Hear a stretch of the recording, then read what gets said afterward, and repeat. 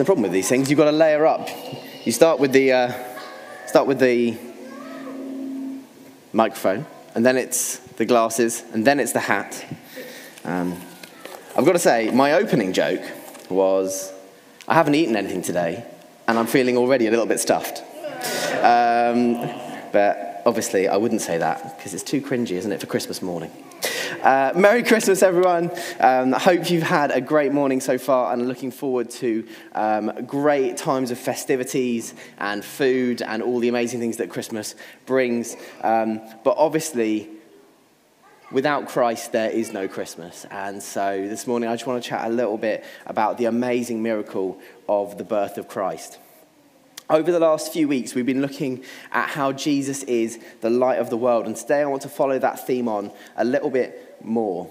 So let's read through the story so far to remind us where we've got to over the last few weeks. I'm going to leave some pauses, and I'm expecting, because obviously we haven't had a panto this year, that you are all ready for some audience participation. And so, oh no, oh yes you are. Amazing. Right, here we go. 2,000 years ago, or thereabouts, there lived a young woman named Mary. Amazing. She was engaged to a carpenter called One day, an angel of the Lord appeared to her and said, "Do not be afraid. You will have a child from God." Now, in that day, to have a child before getting married would have been quite shocking. And so Joseph, to protect her, basically plans to divorce her quietly. But then an angel appears to Joseph in a dream and says, "Do not." Sensing a pattern here, aren't we? Joseph is then told that the baby is from God and should be called Jesus, because it would fulfill a prophecy of the birth from a virgin to Emmanuel, meaning God with us. Bit of Bible knowledge, that one. So, then what happens? Well, Mary and Joseph then need to travel to Bethlehem, because that's Joseph's hometown. And Jesus is born within a manger. Very nice. We then heard on Sunday about how then the angels appeared to some shepherds who were out washing their socks on the hills. And they went and worshipped the baby too. So we've heard about the birth of Jesus, and we've heard about the shepherds. So who do you think we're going to be talking about next? Who comes next in the story? Wise men. Yes, the wise men. So we're going to turn to... They're behind me. Very good indeed. So if you have a Bible, if you would like to turn to Matthew chapter 2, and we'll start from the very beginning. Now, after Jesus was born in Bethlehem of Judea, in the days of Herod the king, behold, wise men from the east, I'm assuming the Norfolk area, came to Jerusalem, saying, "Where is he who was born King of the Jews? For we saw his star when it rose and have come to worship him." When Herod the king heard this, he was troubled, and all of Jerusalem with him. And so he gathers his advisors to him, and they basically tell him that if there's going to be a baby, the prophets say the baby will be born in Bethlehem. So let's jump to verse 7. Then Herod summoned the wise men secretly and ascertained from them what time the star had appeared. And he sent them to Bethlehem, saying, "Go and search diligently for the child, and when you have found him, bring me word that I may come to and worship him." After listening to the king, they went on their way, and behold, the star that they had seen when it rose went before them, until it came to rest over the place where the child was. When they saw the star, they rejoiced exceedingly with joy. And going into the house, they saw the child with Mary his mother, and they fell down and worshipped him.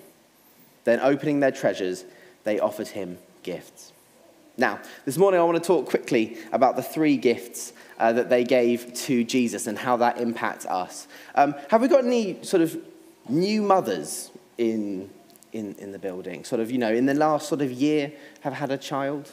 Or maybe further. If not, I'll have to expand. If not, no. Oh, okay. That's quite rare for this church. I'll go on slightly further. And Anna, what normal things do a newborn baby get given? So when you had any of yours, what sort of things were you given? Clothes. Nappies. Wet wipes. Wine. Good, yes. Amazing, very much needed. I have a little list. I thought nappies. I don't have children, so if I'm wrong, please correct me. Rusks. I know rusks are quite popular. Dummies. Sleep. I think that's a gift that some people like to give. And milk or food. That's one of the things that babies need. Who can tell me what the first object given to the baby Jesus was? Lily. Gold. It was indeed gold. Of your list of things that were given to children, did metallic objects come on that list? No. No, they did not. By the way, I've got to speak to people who got right answers, and I'm going to try and test out my throwing arm. Are you ready, Lily? Oh, it's not bad. I mean, the direction was a bit off. No, they're not, Ben. Amazing. Anna, I think you deserve one as well. Amazing. So, as it was customary when doing royal visits, the wise men came to Jesus with treasured gifts intended to honor a newborn king.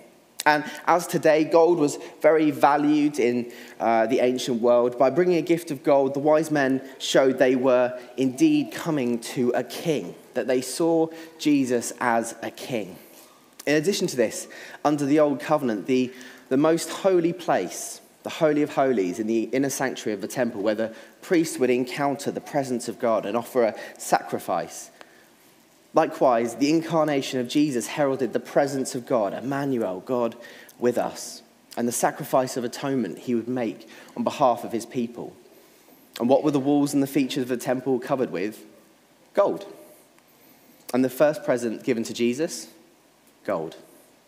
So the first gift given to the King of Kings was gold. Who can name me a second one? I've got to say, as soon as I mentioned sweets, lots more hands went up, didn't they? Okay, go on then, Jacob.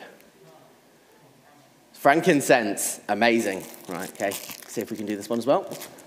Oh, it's not gone so well, I'm sorry. Fine, I'm sure it can be passed back. Now, again, a very seemingly odd gift to bring to a baby. Frankincense was incense that was burned and gave off a lovely smell, much like this candle. You can't... What does it smell of? Smelly stuff, indeed. I remember when my fiancée bought this, she said, you know what?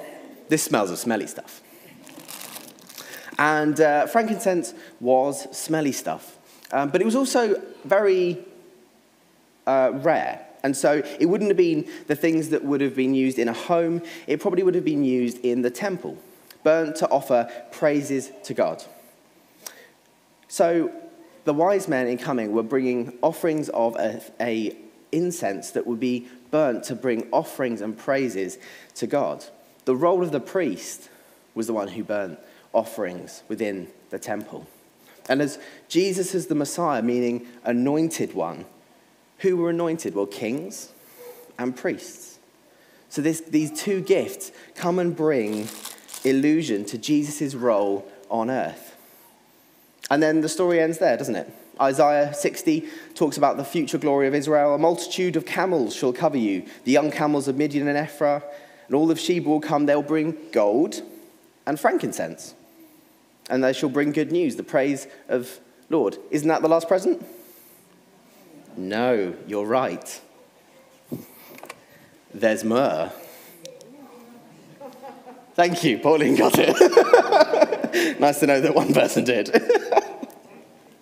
And myrrh is the third and the final gift that's brought. You know what, Pauline? Would you like some Haribo? There we go. And in some ways, it's the strangest gift of all.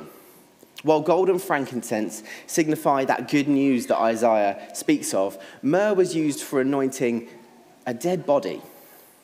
Not the sort of thing you'd normally give to a baby, going to a baby and reminding it one day it will die. Why would they do that? Well, the reason is this: Jesus was not an ordinary baby. And Jesus was not what the Jewish people expected a Messiah to be. The Jewish people expected an anointed one who would be the golden king, the scent of God that would cast out the terrible smell that the Romans had put through the promised land. When in fact the baby in the manger would do so much more than they could imagine. Whilst frankincense points to deity and divinity, myrrh points towards humanity. And Jesus would show his humanity through dying on a cross for the sins of the world and then rising again. Hallelujah. The gifts of the wise men teach us many things about Jesus: his kingly status, his divine nature, his role as the great high priest, his humanity. But the place of the wise men in God's story also tells us something. Whilst the Jewish scriptures speak of gold and frankincense to come, it was in the hands of Gentiles that God gave the promise of the myrrh, that burial anointing balm, to tell the world that his son, the Messiah, would make the ultimate sacrifice for our sins. And that is what we celebrate at Christmas. So have an amazing Christmas, a great day. God bless you all, and hopefully see you very soon in the new year.